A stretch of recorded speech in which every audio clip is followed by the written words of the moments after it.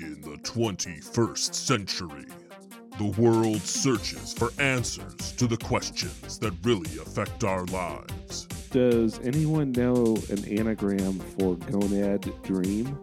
To debate the topics that really matter. Star Trek is in a good place right now. Yeah, I can't agree with you on that one. And be brave enough to state the truth. Movies just don't end that way. 3 men dare to face what others fear. James. Oh yeah, I didn't need that image. Jesse. I was thinking God or dog. Joash. I want Stan Lee to be the one to wield the Infinity Gauntlet and destroy Thanos. If you hunger for knowledge, if you thirst for wisdom, if you're looking for a podcast that will make all your wildest dreams come true, you've come to the wrong place. You're listening to the Antimatter Hour. Okay. Here we are. Hello. So what were you saying Jamie should do, Jesse? Well, what were you saying he should do? You said... Well, he I mean, basically I was saying that his communication skills could do some work, and he offered to insert the microphone in himself. Right. And I was just thinking, I mean, if you could videotape yourself, if you could record yourself doing that. Yeah, and that was James's offer to help his communication skills. And I was thinking that maybe he would be communicating more effectively if he did that thing where he holds his hand out in front of him in a fist, and then he uses his other hand and turns the little crank until the middle finger fully extends. You know, like the or there's the other one communicating more effectively. There's the other one where you hold up your hand with all your fingers extended, and then you use your other hand as a gun, and you shoot. Oh. You shoot the other fingers down. Pew, pew, pew. Man, you guys are weird. Wow. I just made a simple suggestion that I should put a microphone inside my body, and you guys took it to something weird. Yeah, totally weird. Nothing. Yeah. I just said I should insert a microphone inside my body, and then you guys crossed the line. So what's going on, guys? Oh man, well, I had my first experience with edibles recently. Oh, that's interesting. Yeah. I mean, that's a good story. You should tell it. How did that go? So I was cleaning the petty knife, which is kind of the shorter chef's knife, in my kitchen, and I stabbed myself in my hand rather violently and had to go to the emergency room. Thankfully, no permanent damage. It just hurts like the dickens. And to deal with the pain, I decided to forego opioids and to try edibles, since we're here in Oregon. And up until now, that was the only thing that's legal. Now pretty much anything is legal in a small enough dose. But anyway, so I went to a dispensary and just got a little container of edible gummies, and I gotta say that it worked really well. Not so much in...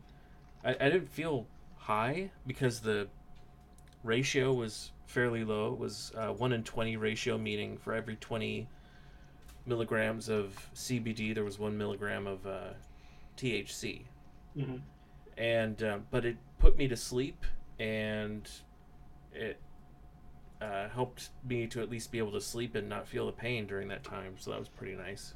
Yeah, so nice. did you get the, I don't know if I'm pronouncing this right, but did you get the Indica or the Sativa? Indica? I think it's Indica. Indica. Okay. I'm not sure. I didn't look too much into it just because this was the first time, so I wanted to try something with a lower dosage.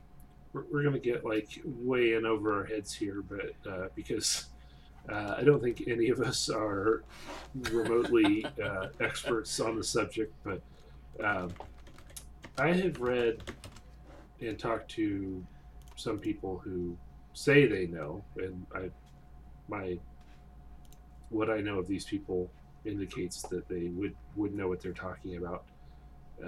And the whole indica and sativa thing is kind of like I don't know if you call it a myth or urban legend or not, sort of a pseudoscience. Like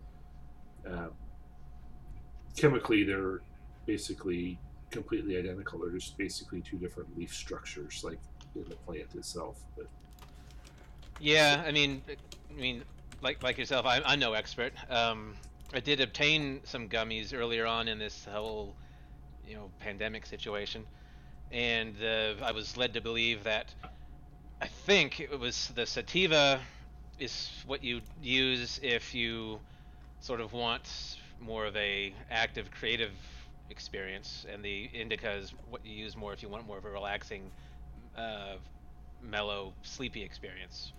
That must be what I got. What I purchased was they're called Wild Gummies, WYLD. mm-hmm. Yeah, I've got And some I got of those too. I got Yeah, their that's what I have. yeah, I got their strawberry variant, which is 20-1 CBD to THC. I should write They this make a down. they make a strawberry variant. I have the Yeah. I have the Marionberry variety or Huckleberry. I can't remember which. Josh, are you sure it's not raspberry? Yep. I didn't know they made strawberry ones. But Yep. Now that I know that you both have the same brand as I do, that must mean that it's the dominant brand in our marketplace, and maybe I should look into investing in that company. Well, I don't know anything about that. The reason why I got these is because this is essentially the same company that makes Wild Roots flavored and infused vodka. Yeah. The vodka that's got interesting. so much flavor in it that it's the Oh. color of the berry. Like you Yeah. get raspberry, you get the raspberry version, and it's red. And Is it infused or is it like bad taste? I don't know. I don't know what the right word is, but there's a lot of berries in it, and the same is true for these gummies. They taste like the berry more than anything else. Mm-hmm. Yeah, that's my experience also. So that's interesting. Yeah. What about you, James? Anything new? Have you been doing a lot of edibles lately? No, actually, I've tried. I got 3 different types. The types I mentioned earlier. I've tried one of each, but that was back in like April or May or something. I haven't tried any since. I need to get around to it again, I guess. Yeah, no, I haven't either. But that was just my lame attempt at a segue into you. If there's anything new going on with you. Right. I'm trying to think if there's anything new. I can think of some shows I've been watching. That's about it. Oh, well, we should talk about a lot of shows. Hopefully, I'm sure everybody's got a few shows they're watching. I recently started blogging. Well, not actually blogging. I started the blog, like doing the technical, like the design and sort of implementation of the blog, and it's Laura's blog for the flower shop.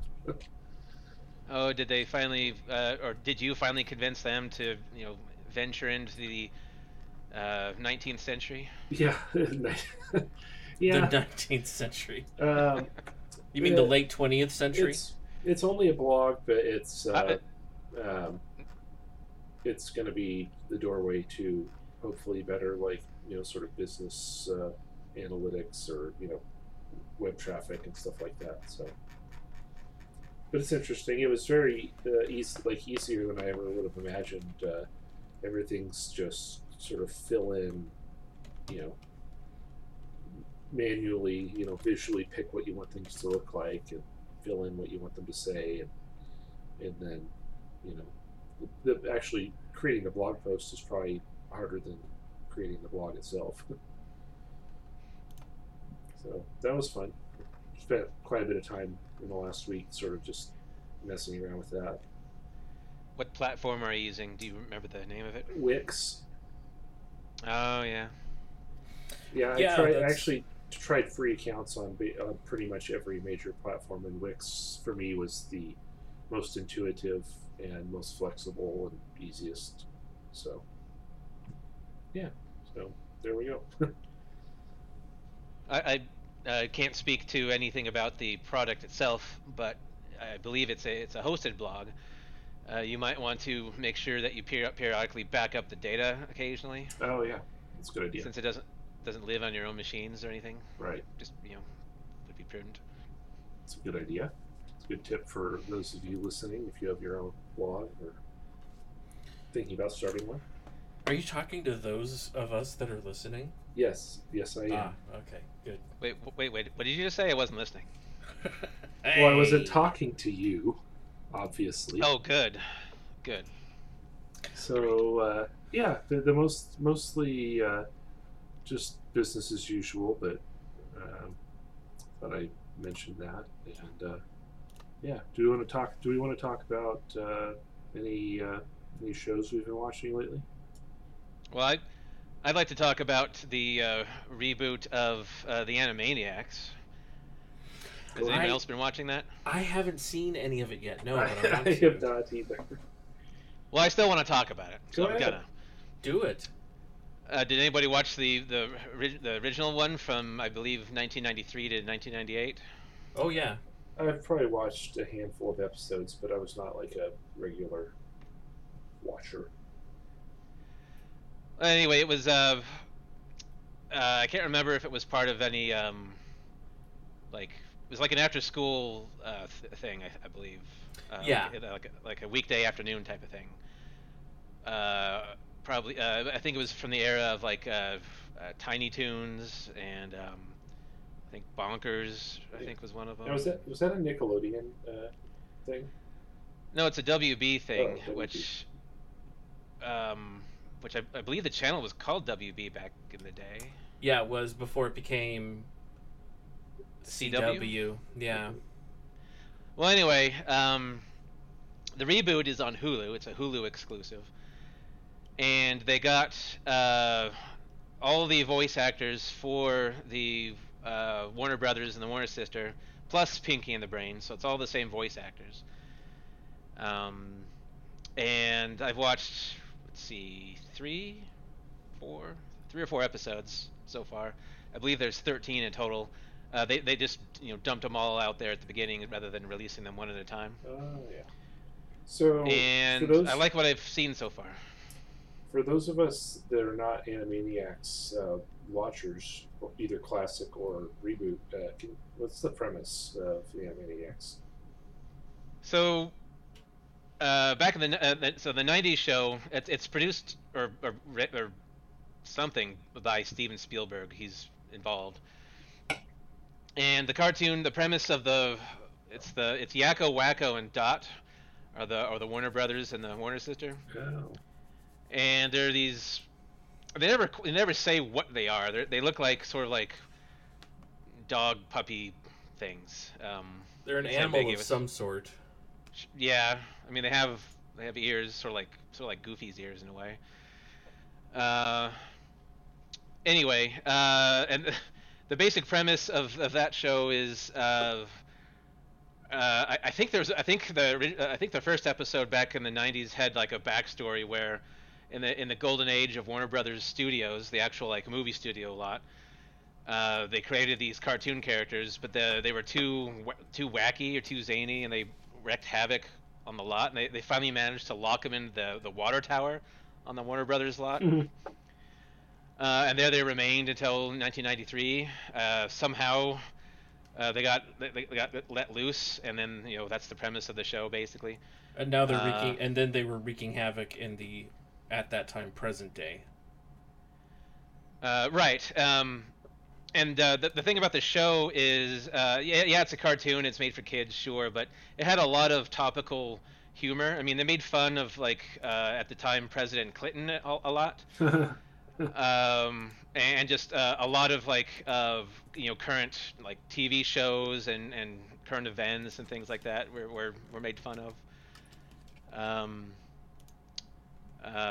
don't know what else to say about it really. And then there was the Pinky and the Brain was so the episodes back then. were divided into like three parts, usually 2 or 3 parts. And there was always one part that was focusing on the Animaniacs, the Warner Brothers and sister. But then there was a what do you call it, a side cast or a cast of recurring characters or something. Yeah. And so sometimes you'd see an episode featuring Pinky and the Brain, which I'll talk about later, or there was there was Slappy the Squirrel was one, and a few other things. Except for Pinky and the Brain, those other characters aren't a part of this reboot. They're not in the new one. But sounds lovely. What are your thoughts on the actual reboot itself? Well, the first episode, the first part of the first episode, sort of reintroducing them after a 22-year hiatus, I thought was like pure gold. I mean, it was like one of the best things ever. So I said Steven Spielberg was basically a producer or something of this, right? Mm-hmm. I mean, is a producer of it. So, and I also said that the show, I think, aired in 1993. It's also the same year. That's the year that Jurassic Park came out. Right. Oh gosh. So, episode 1 of the reboot of the Animaniacs, you know that scene from Jurassic Park where they've landed on the island and they're driving from the helicopter, and the rich guy has them stop so they could see some dinosaurs. Yeah. And I think his name is Dr. Grant, and what's the the female Dr. Sattler? doctor. Yeah. Yeah, they're in the Jeep and they do that thing. You remember that scene? Yep. She stands up and he like clumsily takes his sunglasses off and Kind of, it's a very extended, like, slow, like, take where you just see their reactions before they actually show the dinosaur. Anyway, they do that from the Animaniacs, but it's cartoony. That they basically play exactly the same, but a little bit different, a little bit funnier with some special effects and whatever, or not special sound effects and stuff. But then instead of like an Apatosaurus or whatever dinosaur it was, it's the Animaniacs, coming out of the sunlight, and it's anyway, it's pretty funny. Cool. You gotta see. It's funnier to actually see it, obviously. So the whole season has dropped. Have you watched the entire season, or are you just getting started? No, just the first 3 or 4 episodes. Oh, cool. So that's nice. I know it's always fun to be able to like binge something, but I find more enjoyment when I watch maybe a couple episodes at first and then pace myself, even if it's the entire season's been dropped. So hopefully you get some good enjoyment from that. It's best to spread out the experience a bit, so you don't just waste it all in a single day. That's cool. And it's on Hulu, you said, so I have Hulu. I could pop right on it and watch that myself. But would you say it's good for someone who didn't watch the original Animaniacs?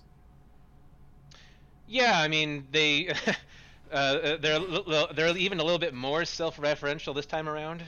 Making comments even like 2 or 3 episodes in about the fact that they're a reboot. But having not, as long as you sort of get the gist of what the original was, I think you'll be fine. Cool. That's neat. Although you may not appreciate, some things that are just mainstays of the original. Like I mentioned, Pinky and the Brain is a part of every episode now, and that's like again, it's a side thing. Technically the same universe, but the characters don't really interact. Mm-hmm. Pinky and the Brain are lab mice. The Brain tries to take over the world every single night, and Pinky is his less intelligent sidekick. Yeah, I think I've seen Pinky and the Brain, but not the broader Animaniacs. So, but it's just Josh, you know what I'm talking about with Pinky and the Brain. I mean, oh yeah.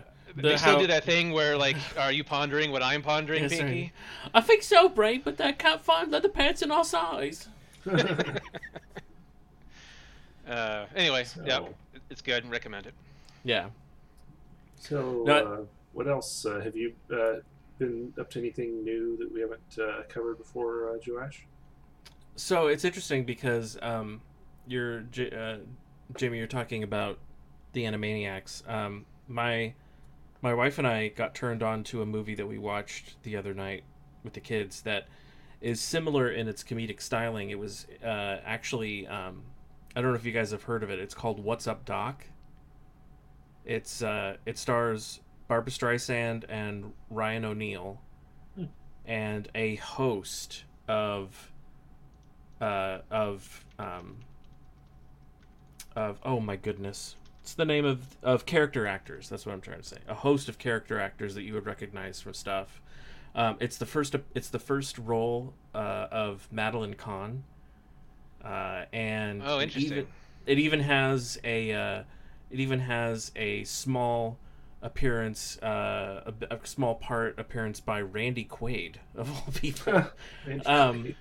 But it's basically it's kind of a love letter, a homage to the 1930s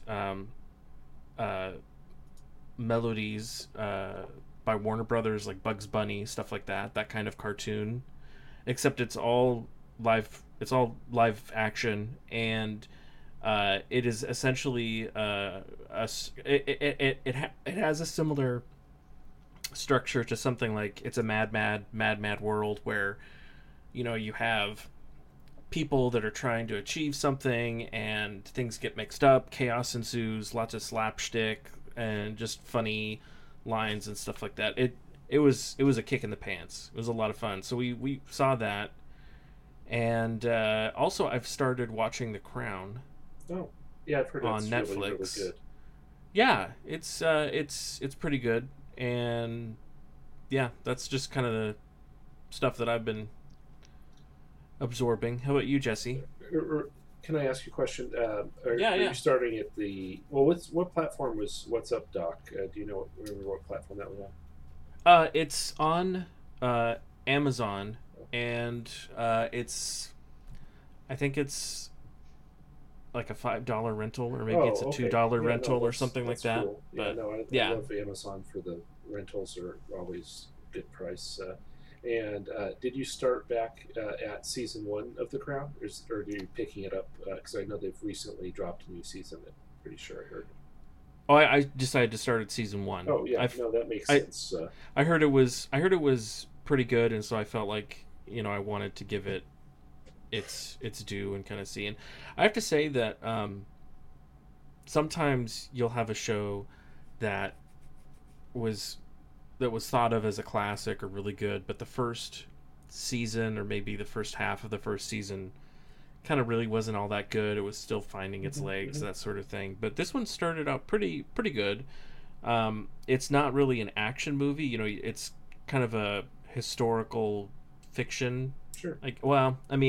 It's based on history, but who knows how much of it is dramatized and whatnot. So, but you've got strong actors, and I think the one name that comes to mind is the Duke of Edinburgh, who is the husband to the current queen, is played by Matt Smith. Oh. So Doctor Who fans will be familiar with that name. Yeah, that sounds the 11th Doctor. Yeah. Sounds like a lot of fun. It is good quality acting, excellent cinematography, and it's an interesting, introspective look at how Queen Elizabeth. Just the first season is kind of how Queen Elizabeth came to be queen, and what it means for her to navigate the politics and royal society and whatnot. Mm-hmm. Yeah. I've just been sort of catching up, and not even catching up, but sort of dabbling with The Boys, season 2 of The Boys. I think we may have mentioned that once before. I know. Oh, actually, yeah. Now that you mention it, I forgot. Yeah, I've watched all of season 2 now. I haven't seen all of season 2, but I'm partway through, and I'm really, really enjoying this season. It's for one, it's just a pure, like, I don't know if it's fair to say, like, sort of testosterone sort of binge, like the just gory action and violence. I mean, it's probably not something that's necessarily seen as like virtuous in television, but they are very good at it, and but also, of course, the sort of theme of the show is the dark side of superheroes, the ugly underbelly, the business, the corruption, The humanity of superheroes. yeah. It's I mean, it's in full display. This is a show where the producers essentially are just it's a flex. Like, I mean, they're telling their story, and I mean, to a very, very high level. What you were saying before about the gory nature of it, I was thinking during season 2, just how often people just ended up covered in blood. Yeah, Most of the time when people die in the show, they don't die silently. They die with an explosion of some kind. I mean, yeah. There's a lot of shock. Sort of, it's not like horror shock. It's just gore. And I mean, do you? It's not a plot spoiler, but would you like to see a boat, a speedboat, impale a whale? I was wondering if you'd seen that episode. Yeah. Yeah, that was a creative episode. What would happen if you did that? Well, I guess we know now. And I guess, what do you say they do? What do you call it? It's when they subvert the entire sort of expectation of what you think a superhero is or should be, or would like the John. It's completely just turns it on its side, and it's just interesting to watch. Well, it applies it takes the idea of superheroes, and it just applies it literally into the real world. I mean, Right. if the world we live in had superheroes, it'd probably go down much the same as in that show, unfortunately. Not great, probably. Well, it follows kind of the basic idea of power corrupts and the ultimate power ultimately corrupts. So if you were given that kind of power, would you would kind of lose the idea of objective morality and probably turn into a bit of a sociopath. Yeah, and a very, very good casting. Also, I mean, it's Carl Urban at his best, and I do like Laz Alonso. He's Mother's Milk. There's a new character in season 2, Stormfront, which kind of is interesting because she's portrays as a superhero who comes from kind of our neck of the woods here in the Pacific Northwest. I believe she was found in the Puget Sound area, or discovered in the Puget Sound area. So, I haven't seen any of season 2 yet, just because I've sworn that I will only watch one show with Giancarlo Esposito no, yeah. in it at a time. Well, let's save some time for that. That is how you say his name, right? Yeah. We want to save plenty of time for that, but I also wanted to mention the show that I'm sure. I don't know. I shouldn't say I'm sure. I don't know if you guys have watched, but I'm sure that everyone in the listening audience has probably watched The Queen's Gambit. Yeah, I haven't seen it yet. I haven't seen it yet. It's been like virtually number one on Netflix for like a month running. Like it's uncanny. I mean, people everywhere are just talking about this show, and rightly so. It's very guess it's pretty subtle in how it connects to people because it doesn't fit the sort of stereotype or fit the mold of what like modern television uh, does to captivate people. It's not flashy. It's not particularly exciting or bold or groundbreaking, but somehow it must be that it just sort of fits this moment in time where people need something that's sort of comforting and more, I don't know if it's the right word, but more tender. Um, there's a number of, So sorry, go ahead. I was going to ask, is this so? Is it a feel good show? Is it happy or is it depressing or? A little bit of both because it takes place. The show. I'll just give you a quick primer. The show is about a young lady who sort of has a tough lot in life. She loses her parents in a car crash, and she's lives in an orphanage for most of her childhood. Um, and sort of the things that you would think would become obstacles, not having good sort of social skills and um, just a lot of obstacles in this young lady's life. But she eventually, and there's people who along the way who you would think would maybe in like a TV show in 2020 would be bad people.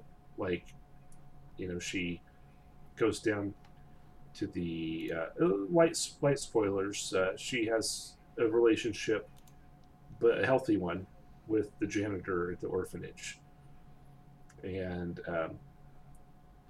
she essentially discovers that she likes playing chess and that she's very good at it. And although I'm not all the way through the series, the rest of the show is essentially sort of vignettes in her life about, I don't know, growing up as a young woman, becoming very good at chess. It feels like it's based on a true story, and really kind of want it to be based on a true story, but it's not. It's based on a novel, which is, I believe, just a regular, fiction novel. Um, but it's not one of these things that's meant to depress you, and it sort of has a bit of suspense because some of the episodes are about her playing chess in a tournament, but they don't try to teach you chess. They don't expect you to learn chess if you don't already know it.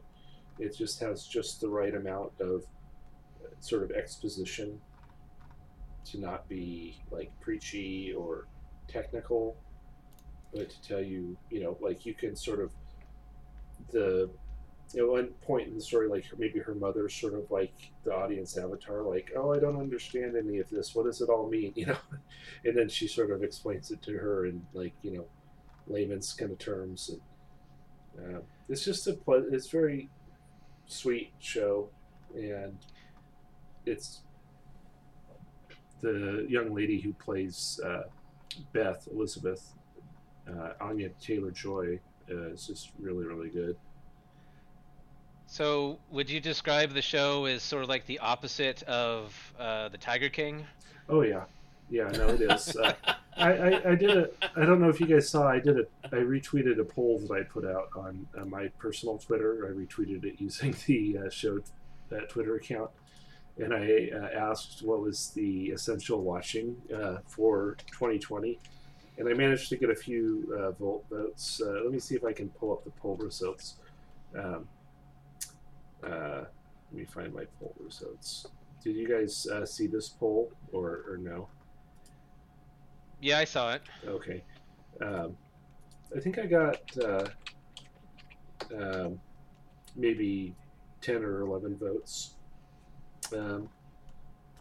So the poll said, most essential watching of the past 12 months, Tiger King, Queen's Gambit, Floor is Lava or The Mandalorian. And do you guys have a vote for any of the above? Essential watching? The most essential show to watch the past 12 months. I mean, I would have a feeling. Well, I'd vote for the Mandalorian. Yeah. Yes. Four. Yeah, that's the one I would vote for. Yeah, I think the one for me, I think I would vote. It's meant to be vague when you put a poll like this out, the criteria, because I think the show that I would not want to miss the most is The Mandalorian. But I think to be in 2020 and be culturally up to date, I think you might have to be the Tiger King more so than anything else, because if you don't know the references or sort of the story, you're just going to be lost at some point in time. Because no, I disagree, Jesse. If you want to be culturally relevant these days, you have to be caught up with The Floor is Lava. I mean, if you haven't seen that show, I just don't know how you function these days. I don't know. That might be the most fun show out of all these shows, though. Did you guys... for me, that's the most irritating show, because some of those teams just. Oh yeah. What the heck are they thinking? thinking? You guys didn't watch? You watched it? Did you watch The Floor is Lava, Joash? I haven't seen all of it, but I've seen a couple of episodes. Yeah. How do you watch a couple episodes but not watch all of them?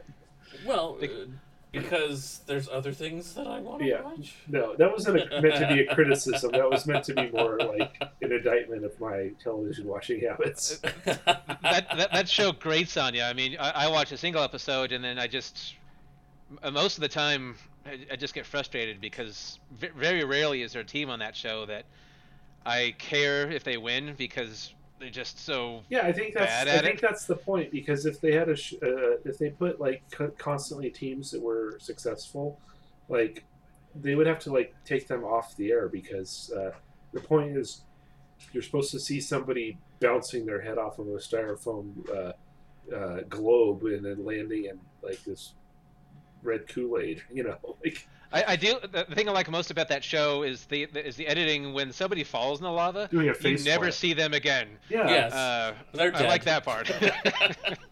Yeah. It's I thought it was funny, but anyway, so we've danced around the topic a little bit and referenced it a couple of times already. So we saved. Let's talk about the Mandalorian. But first, what are you drinking? Oh, beer, I guess. More specifically, Claim 52 West Side India Pale Ale. Claim 52? Where did you get that? I've never heard of that one. You've never heard of Claim 52? I got it from Cheap Charlie's, the local bottle shop. Oh, yeah. I'm very bad at remembering the other beers a company makes when I'm put on the spot. But right. They're an Oregon brewery somewhere. So, at least I think they are. Or maybe it's just the hops that are from... I'll look it up real quick. Claim 52. Joe Ash, are you still on the wagon, so to speak? On the wagon? Yes. I'll be on the wagon until January. Okay. That's good. Are you drinking a strawberry lemonade? Or?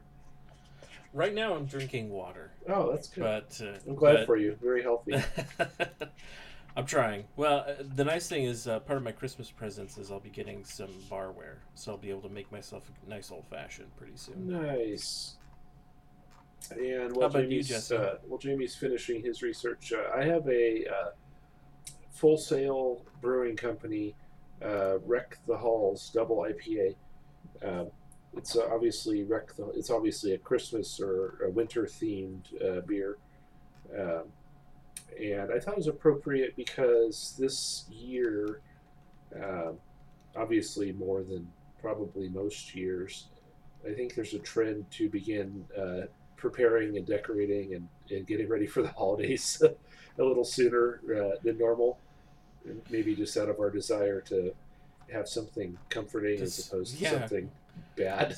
Something comforting to celebrate and whatnot. Yeah. So or to accelerate the feeling of getting the year over with as soon as possible. Yeah, that too. So I've been drinking my.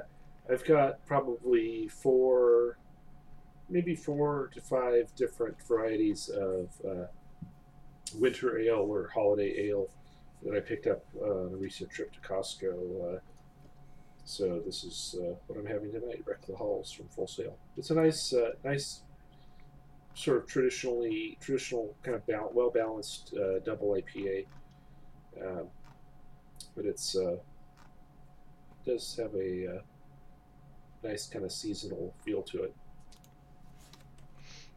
That's cool. I can tell you that Claim 52 is based in Eugene, and I'm trying to think of. I'm looking at their tap list, trying to think of what their most famous one would be. Maybe none of them are famous outside of Oregon. But they make some stuff I want to try. Well, we'll have to look at it sometime. I have not heard of them before, so I don't think. I don't even. Yeah, I'll have to look into that one. I thought I knew most of the breweries from Oregon. I've never heard of that one. Well, I can tell you that if you go to their website and click on Contact Us, you'll see a lovely picture of two brewers in the process of brewing some beer, both of whom are wearing those inflatable Tyrannosaurus costumes. That seems Nice. perfectly healthy, Nice. perfectly normal. Oh, sure. I mean, it's Oregon, so I'm surprised other breweries don't do that. Yeah. Okay, so we covered basically everything.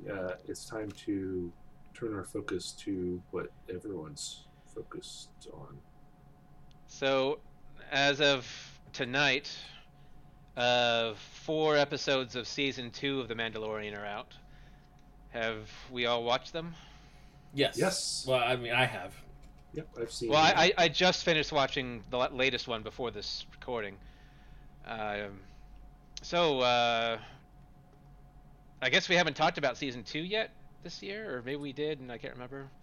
We may have just So- briefly done like a preview or sort of, what we're anticipating, but So we can talk about the latest episode, or just the whole season, whichever.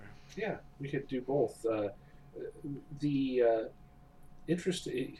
There's so much to talk about because I mean, we love this show and it's we kind of know what it is. I mean, it has a lot that's going to reveal to us, but we know how the showrunners like to give the show to us in little sort of episode vignettes and tidbits, the side quest of the week, so to speak. But Right. my question that I think is burning and must be answered is there a Babies R Us in the Outer Rim? Because it seems like just about every week, the child's little carrier crib floaty thing gets destroyed, and it seems like every week he's just got a brand new one to float in. Well, I mean, after the last time it was destroyed, it hasn't resurfaced. So I don't think he's visited Younglings R Us in the Star Wars universe yet. Yeah.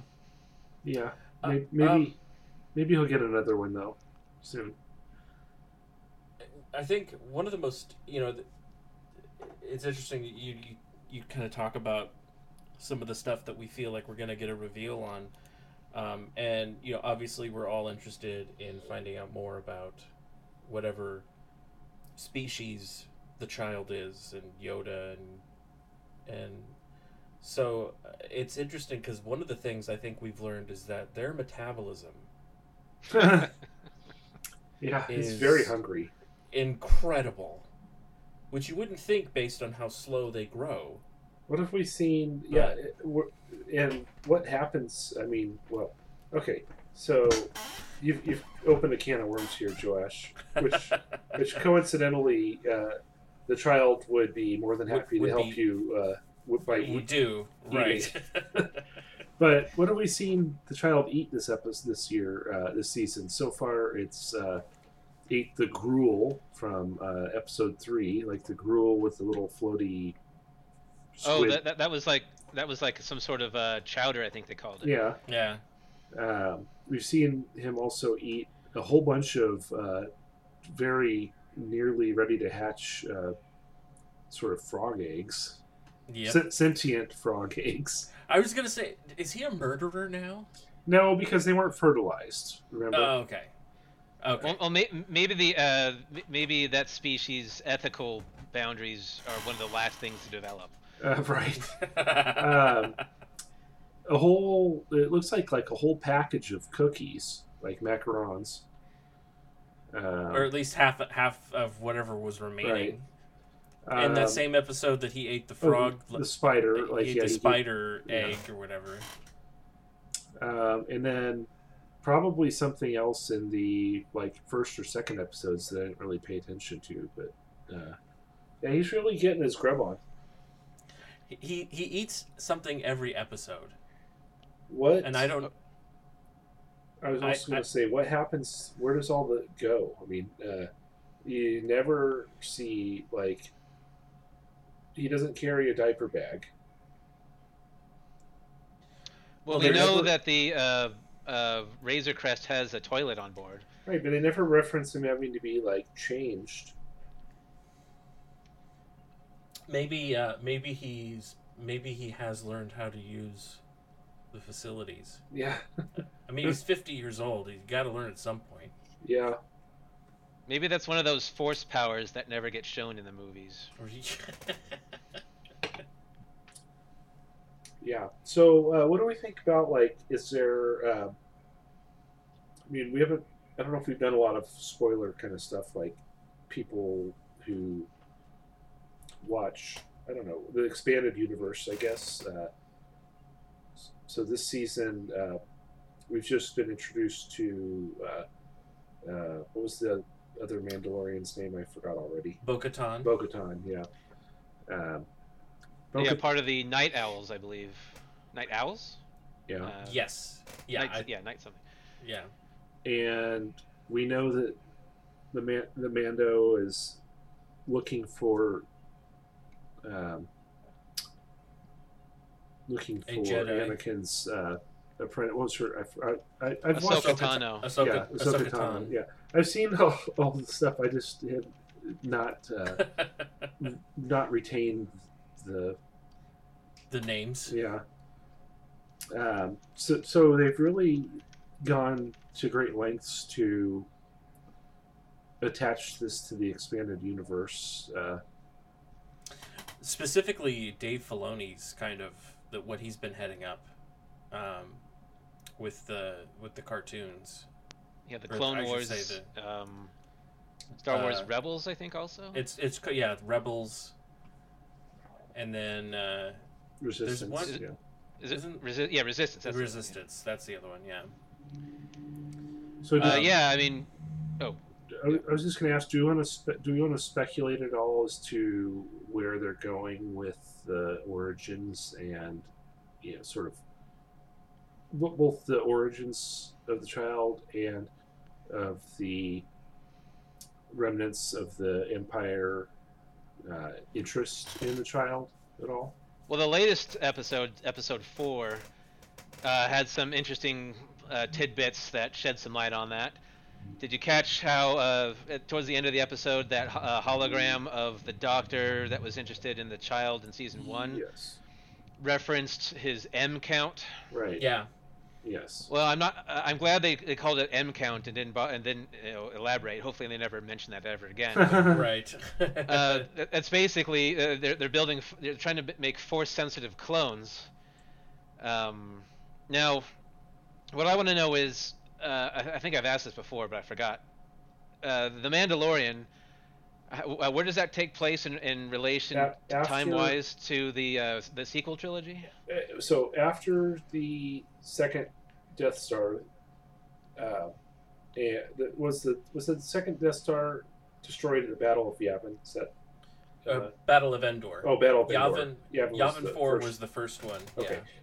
So after the Battle of Endor, but before the Force Awakens is the timeline. I want to say it is. I think it's supposed to be 6 or 7 years. I was gonna say 4 to 8, but yeah, somewhere between there. It's been less than 10 years, but a few years after the Battle of Endor. So the Mandalorian takes place, let's just say, give or take, about 10 years before Episode 9. Let's see, episode 9 was That's the Rise of Skywalker. no, because episode 9 was quite a while after Maybe that. 15, 20 years. At any rate, whatever the time frame is, I wonder what the connection is between those Force-sensitive clones from episode 4, The Mandalorian, and I don't care. I'm not going to give a spoiler alert to the resurrection of the Emperor in Rise of Skywalker. Yeah, I don't know. But another thing that I was curious about regarding the timeline is from how it's funny that they referenced in, I think, the very first episode of season 1 that the child is 50 years old.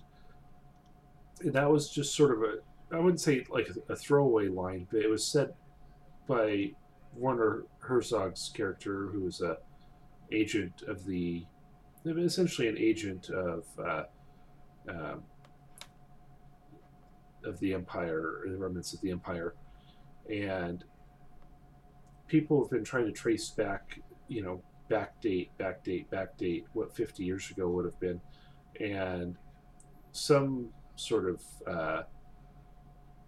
enthusiasts have gotten it to be right around the same exact time that Master Yoda would have gone. I think in one of the prequels he said that he was going to that planet Camino to find out what was going on with the clones or whatever. Oh, you think it's a clone of Yoda? So some people, there's a theory out there. I don't think I support this theory necessarily, but it's a theory that exists that 50 years ago lines up exactly with when Master Yoda went to Camino, and yes, maybe they surreptitiously sort of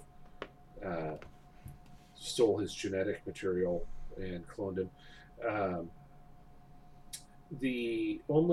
don't have anything that would disprove that, but the only thing I would say is that basing it on that they said that the child was 50 years old neither confirms nor necessarily precludes that from being the case, because but one does have to wonder when he says he's 50 years old, does that mean he knows for a fact that he's exactly 50 years old, or is he just sort of guessing?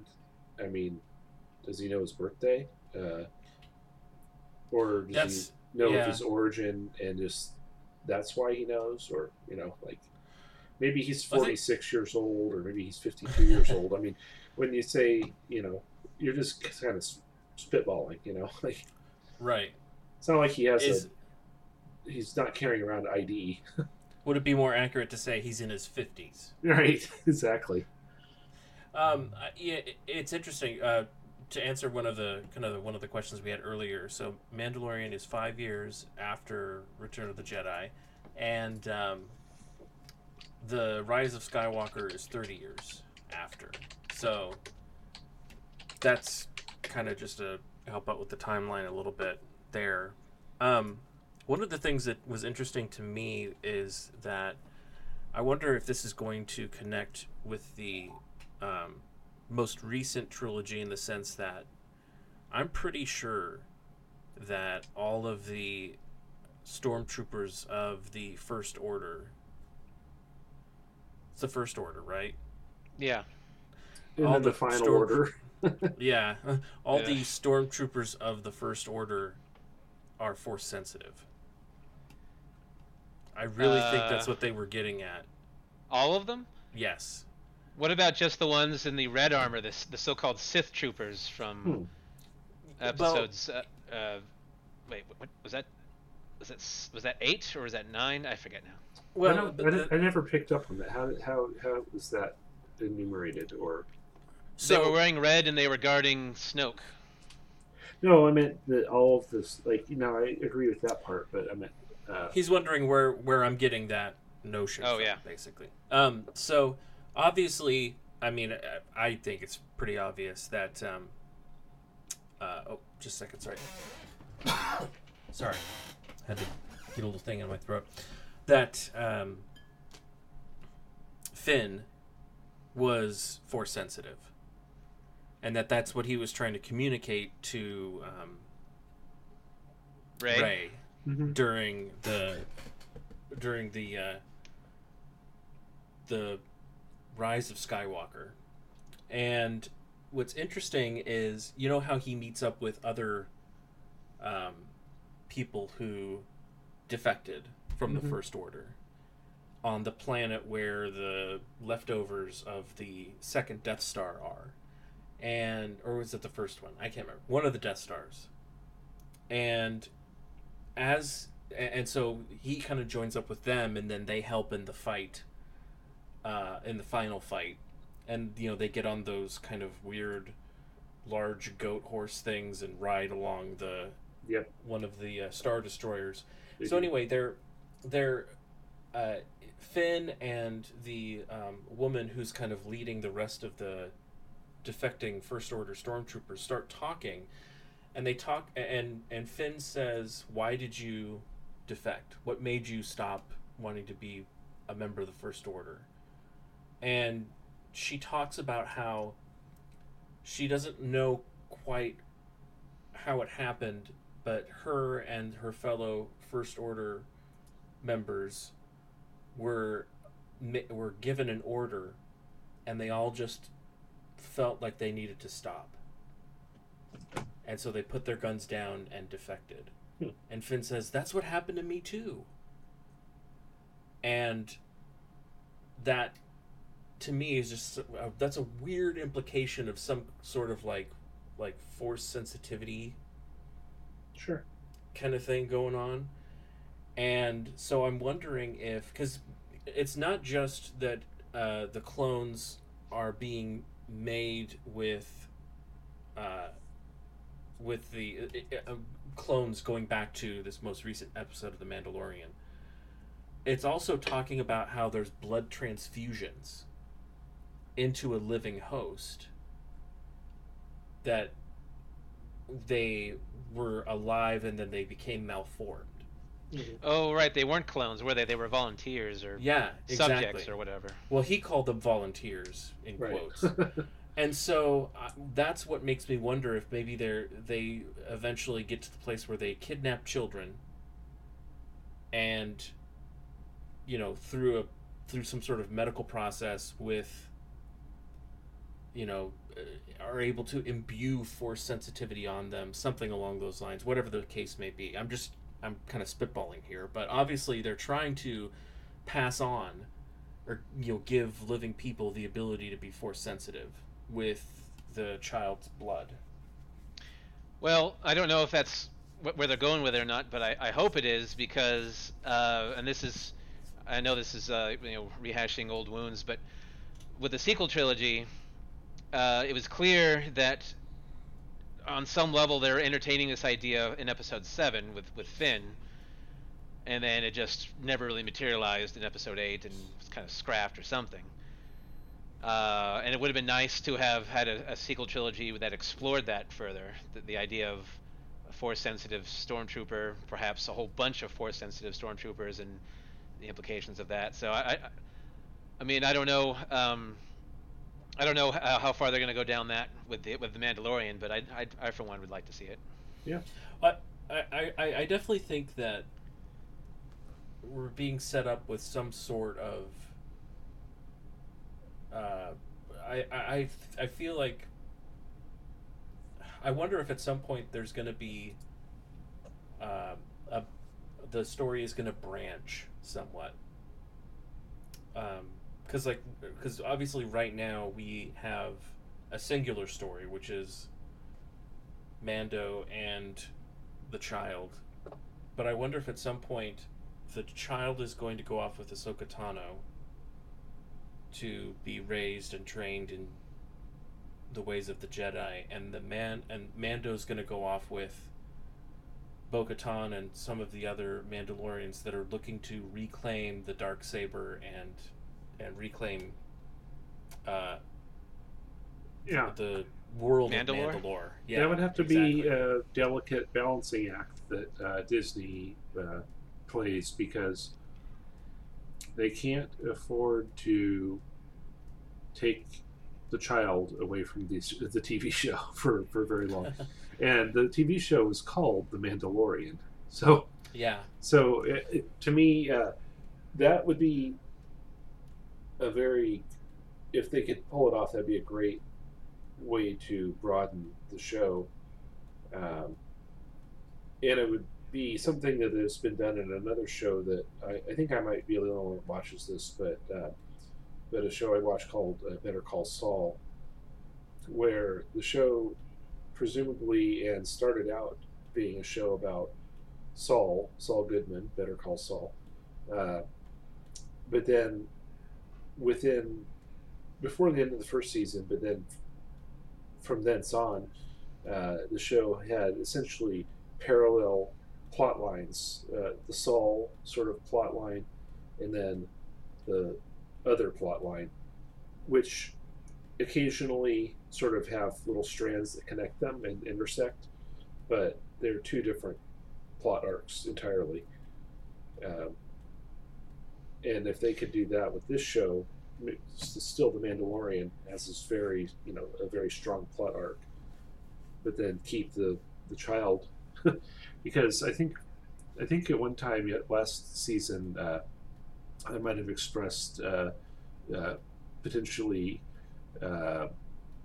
in jest doing violence on the CEO of Disney if they did anything to the child.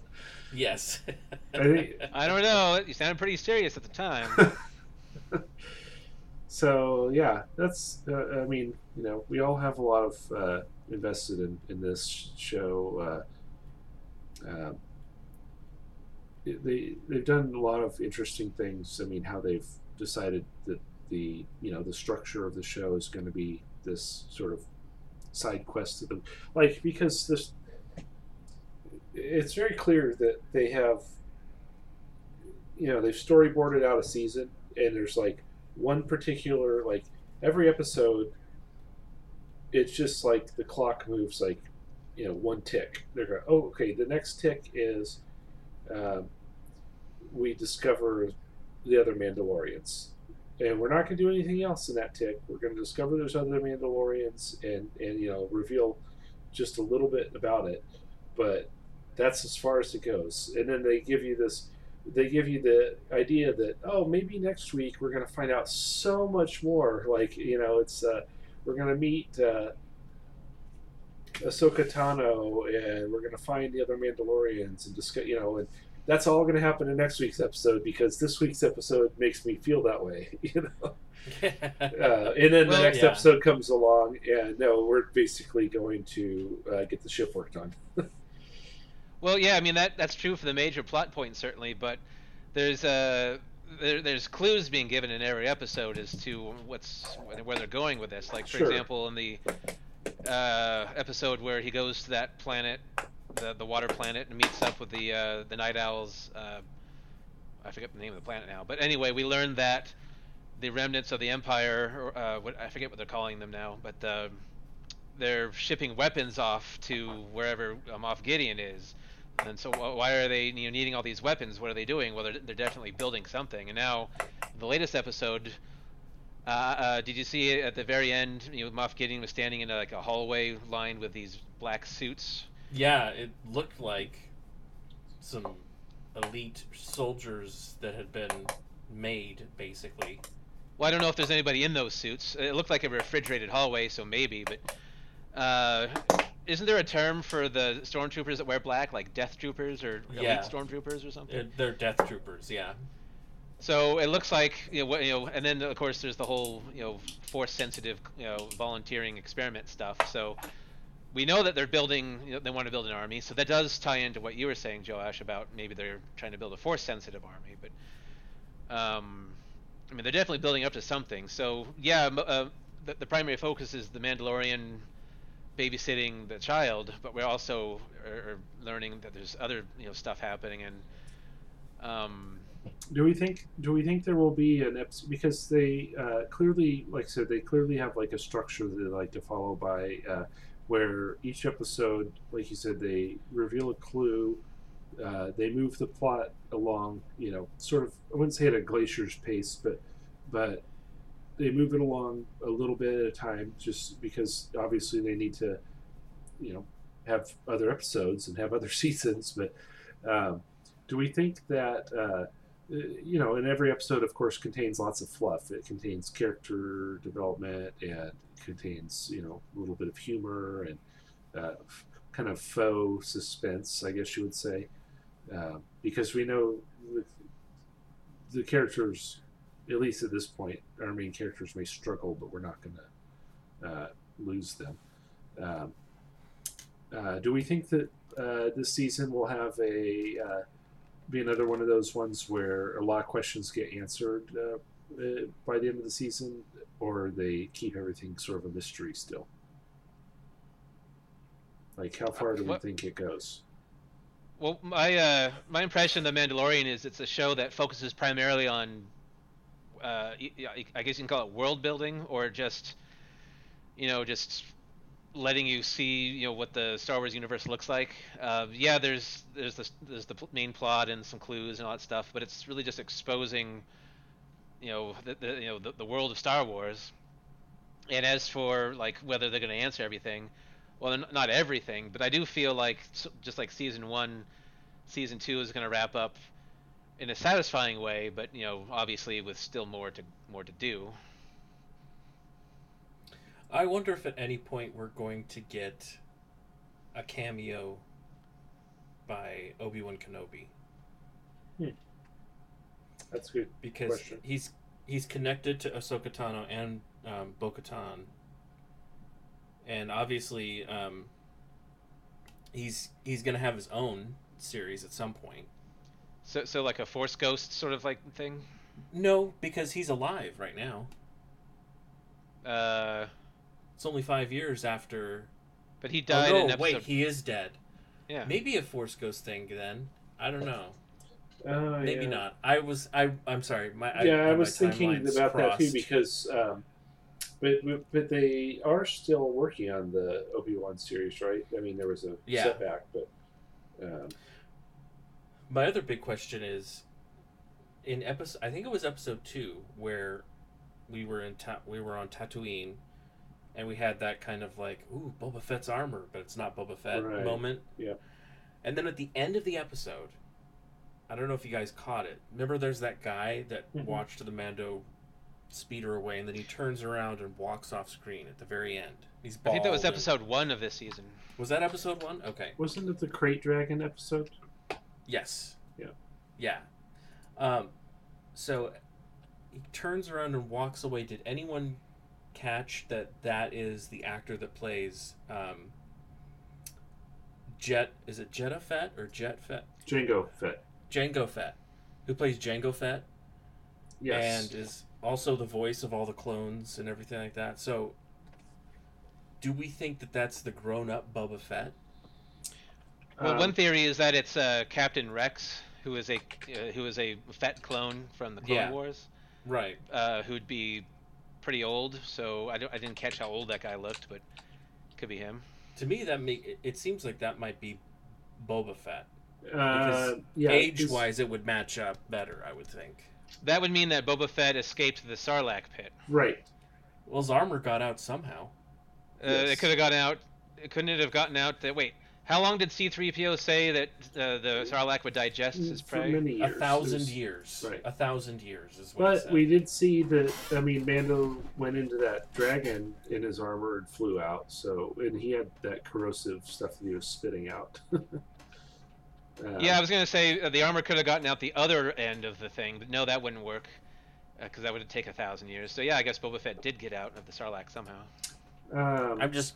Yeah, there is a speculation out there that's exactly it is Boba Fett, the guy. Although if Boba Fett got out, he would have gotten out with his armor, because he wouldn't have lost it inside the Sarlacc, and then at some point after he got out, he would have lost his armor. But since he's a Mandalorian, he would have made it his primary goal to get his armor back. So, I don't know.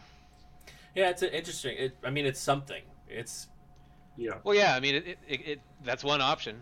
Yeah. Or it could be any of It could be any of the clones, any of Django's clones. One other question. I mean, we could do this all night, but why do you suppose Moff Gideon is interested or has the Darksaber and wants to have the Darksaber and what it means to, like, he's an Imperial, essentially sort of like maybe an ambitious Imperial general, or I mean, what good is it to him? I wonder. Well, go ahead. Well, I haven't watched all of the Clone Wars. I know that there's in one of those shows there was one or more episodes about the fall of Mandalore, and then it featured Bo-Katan and the Darksaber and whatnot, and I'm not sure what happened to it in that show. But isn't it true that the Darksaber basically indicates who leads the Mandalorians? Yes, it is the symbol of who leads the Mandalorians. Who is the Mandalore? Whoever is the Darksaber is the Mandalore. It's kind of like the Thor's hammer. He who possesses the power of, or holds his hammer, possesses the power of Thor, or something. Yeah, but exactly. in those animated series, the Empire, I think the Empire basically attacked Mandalore, and there was a huge fight, and then they decided they couldn't rule it, so they tried to destroy it or something to that on those lines. Why did they want it in the first place? The Beskar? The Beskar, exactly, because that's the only place that produces Beskar steel. I mean, it could ultimately boil down to that. Perhaps Gideon is a former Mandalorian, or was simply in the right place at the right time and killed whoever had the Darksaber at the time. I don't know where I lost track of it at some point. So Bo-Katan had the Darksaber throughout most of Clone Wars. And I think Rogue too. And then eventually she gave it to whoever the queen was of the Mandalorians, because there was two sects of Mandalorians at that time. There was the one that didn't want to be kind of the way of the warrior and ultra violent, and then there was the Death Watch, which is eventually what split off into what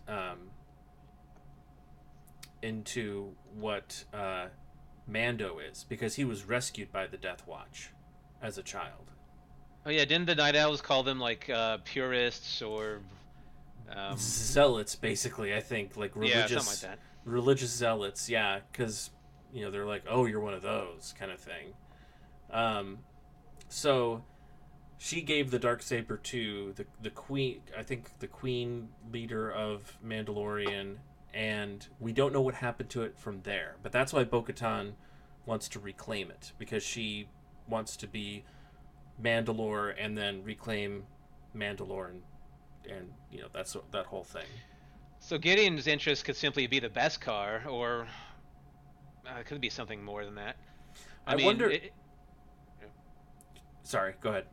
I was just going to speculate. I mean, if he is going to, trying to make a bunch of Force-sensitive stormtroopers, having them wear armor that isn't it? In addition to blaster resistant, isn't it also lightsaber resistant?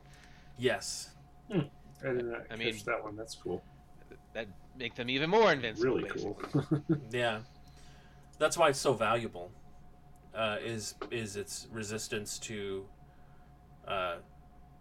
lightsabers and blaster bolts and things. I think the other thing is, I think Gideon seems to me, just in the brief moments that we had him, that he's very much someone who believes in the power of symbols and authority, and so just having the Darksaber may make him seem more like kind of a Darth Vader emperor figure, in the sense of owning a lightsaber of some kind. And there's a part of me that wonders if maybe he isn't hoping that once they perfect the transmission of blood, that maybe a Force sensitive person. Yeah. I still wonder though if there's some connection to the resurrection of the Emperor in Episode 9.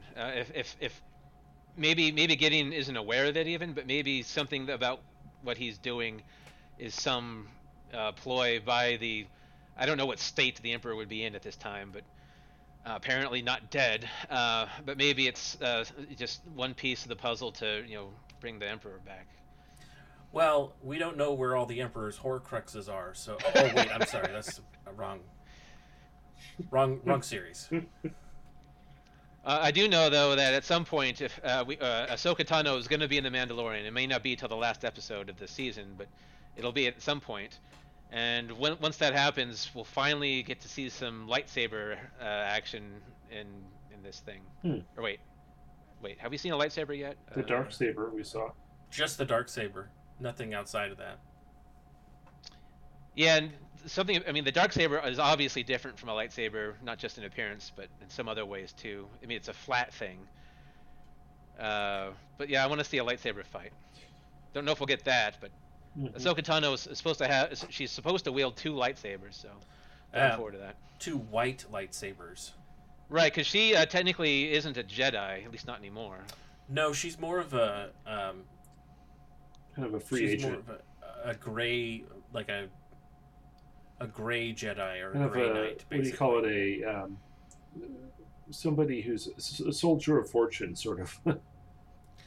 Like somebody who's not really doesn't necessarily have an allegiance, but has a code of ethics, maybe. I mean, I think she has an allegiance, but it's not to. It's to the Force, right? Not to the light side or the dark side, but to the Force. Yeah, if that makes sense. Yeah, she was. She is more of a character closer to what I was hoping Rey would become in the sequel trilogy. Yeah, something other than either a Sith or a Jedi, just something different, like. Something in between, I don't know. Yeah, something who saw the stringency of both sides and kind of said, I think this is a false dichotomy and there's a third option. Yeah. So yeah, I'm looking forward to having her in the show. Hopefully it's not just like a one-time thing. Hopefully she sticks around. That was an inspired sort of comment, Joash, that you just made about there being it's not either this or that. There's more than 2 options. Well, I mean, it's been something that a lot of people have talked about because there's been hints of there being gray Jedi, and that the original, there's the whole idea that the Jedi that you see in the prequels are kind of this very legalistic, pompous, self-important group of legislators or lawmakers or law bringers, I guess, and couldn't see, the trees through the forest or the forest through the trees. The nature of science fiction or fantasy to portray everything as, like you said, either or, but nothing in between. And then as Star Wars as sort of an allegory to the, I don't know, evils of big government or fascism. It dangerously borders on something I shouldn't be talking about on this podcast. So I was just thinking that your comment about there being more than 2 choices was both inspired and insightful and apropos. Oh, thank you. Yeah. Yeah, Josh, you got to knock that stuff off. We can't be talking about that. Sorry. That's right. That topic borders on being important. So let's talk about how cool the lightsabers are again. That's safer. Needless to say, we are all eagerly anticipating more of the season to come, and we're going to enjoy watching it. But I was wondering, is there anything else besides? I mean, we've arrived at that time of year where, at least for me, this is the time of year when I begin to sort of, I don't put them on a calendar, but this is the time of year where I watch the movies that I watch every year without fail, because it's the holidays. So I watch movies at the holidays, and there's ones that I watch every year without fail.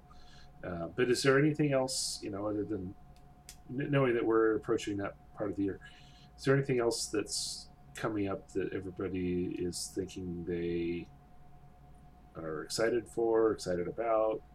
TV shows, events, anything? I'm excited for January because I can start drinking again. You've got the number of you're marking down the days. You're like 41 days. I have a different advent calendar than everyone else does. 42 Wait, does days, that 30 does that go minutes. into effect on New Year's Day, Joash? It's not really set in stone, but probably somewhere around there. It was like the beginning of October that I started, and so it's a 3-month break. So beginning of January will be that time. I believe I have a delivery out in your neck of the woods coming up this week, so I will be stopping by with a breathalyzer to make sure that you're abiding. You better check his urine while you're at just it. to make sure. Well, so you know how. Well, you know how, I do that every time I see Joash. So he provides me with Yeah. the urine sample. So for an unrelated reason, you know how some cars will have the breathalyzer in it where you have to breathe into it to make it start. yeah, the interlock device. Yeah, my computer has that for the power button. So Oh, there you go. I'm already good there. Very well. So looking forward to drinking again, Joash. James, what about you? I'm also looking forward to drinking. I mean, I'm doing it now, but also More. I'm also going to do it later. I'm also looking forward to it. Yeah. No, that's.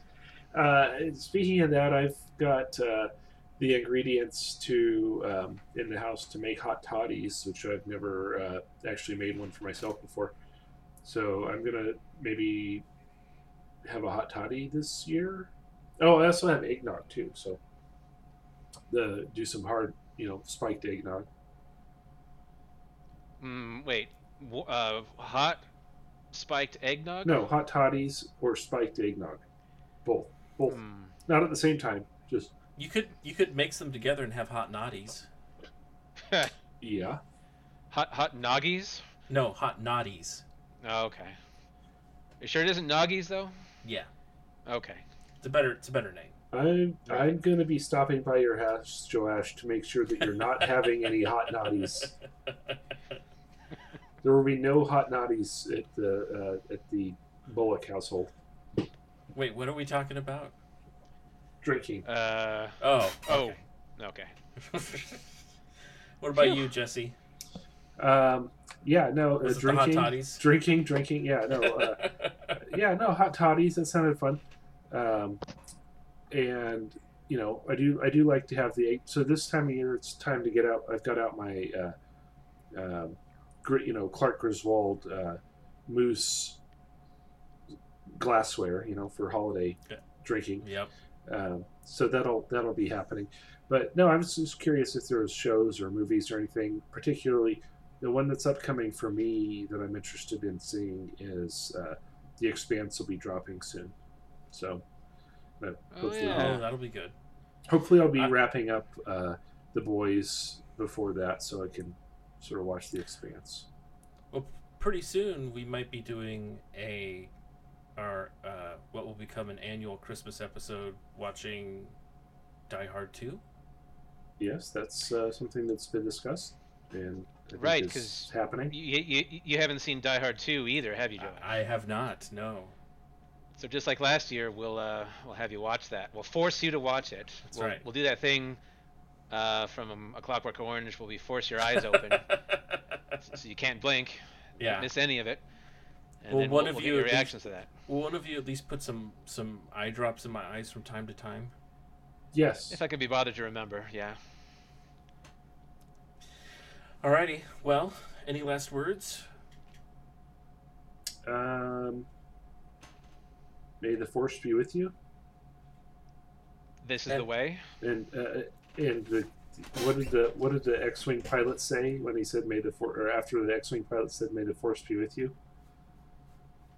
Huh? Oh, I can't remember. In the second episode, it was the second episode, right?